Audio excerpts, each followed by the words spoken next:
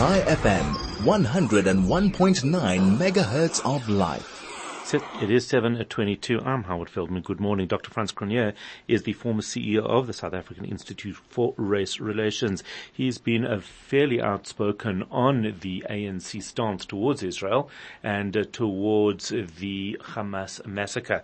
Dr. Frans Cronje, good morning. Thank you for joining us. How are you? Good. Good morning to you. So it's unfathomable. It's unfathomable in my mind, and very clearly in yours, given an interview of yours that I've seen, that anybody could, after this type of massacre, stand up and scream support for Hamas and against Israel. How is it possible? How did the ANC get to this point that they are completely blinded by facts and reality? I'd say there are two things. One is the ANC has long held this position. It's not new to it. For anyone who is surprised or who says, as a number of people have said to me this week, that they can't understand how the ANC or Mr. Ramaphosa could hold such views. He's always held these views. And so is his party. That's the first point. Second point is that they are bold enough to hold those views and state them as both in the ANC and the government as firmly as they do, because they are confident that there will be no credible criticism or opposition to those views. And I don't think it's feasible to shift the ANC or the government's position on Hamas, for example. I mean, there's a Hamas office in Cape Town. Yeah. For all the mad things that one could think of. So I don't think you're going to change their position on it, but you've got to contain and confront and manage that position. And that is relatively straightforward and easy to do. And if both the government and the ANC come to realize that there's a heavy price to pay for their bold public endorsements of Hamas, then you will manage the problem and they will back off on those endorsements. It's just, I guess you're right, and maybe we're naive because it is possible that I think we often view the world through our own vision, and we think, well, if we're a thief, then we think everybody's a thief. If we can't imagine, if we are, humanitarian, we think everybody else is. And I think it keeps coming as a shock when we see this. Do you think there'll be any fallout? Well, there clearly won't be because they've already plastered over the cracks.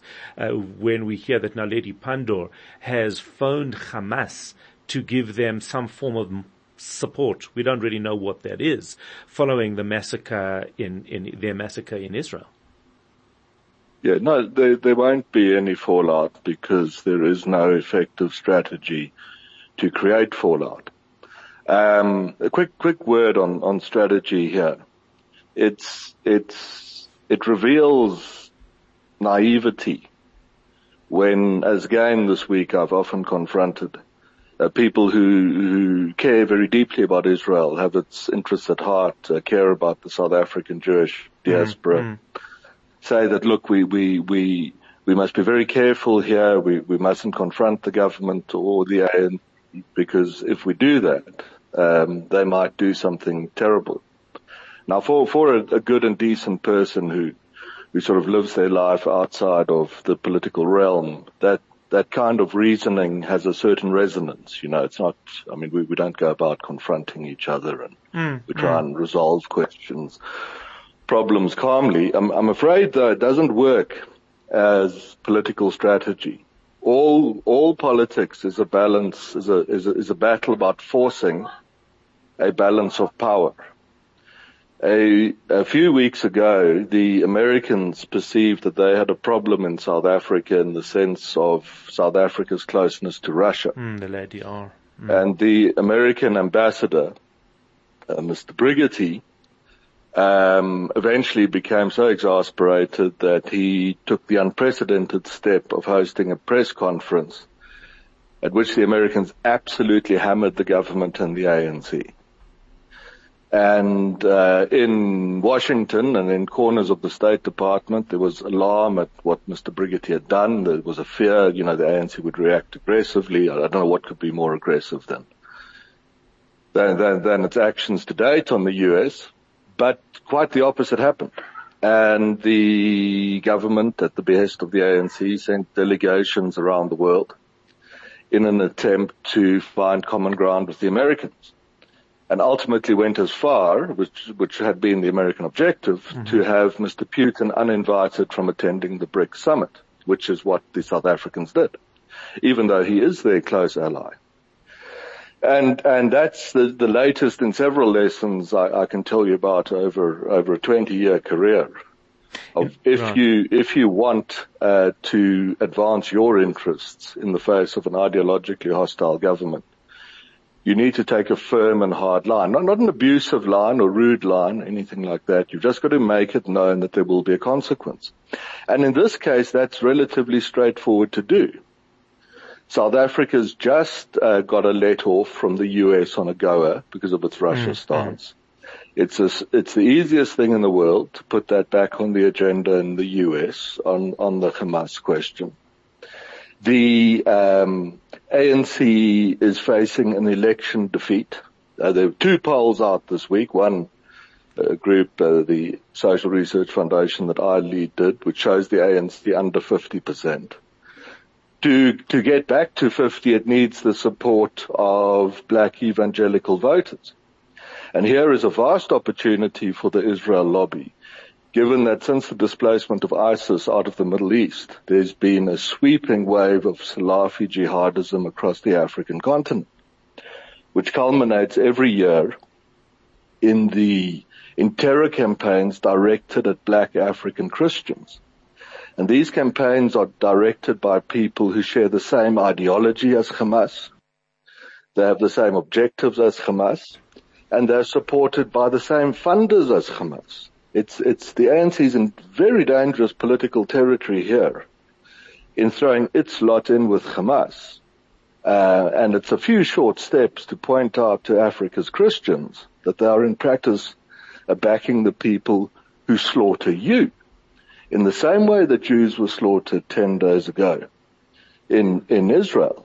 So these are just 2 examples of the kinds of strategic steps that, if they were adopted, I would be very confident would result in the ANC and the government moderating its position on Israel and in practice improving the relationship between South Africa's Jewish community and the government in the ANC and the Israeli Foreign Ministry and the government in the ANC.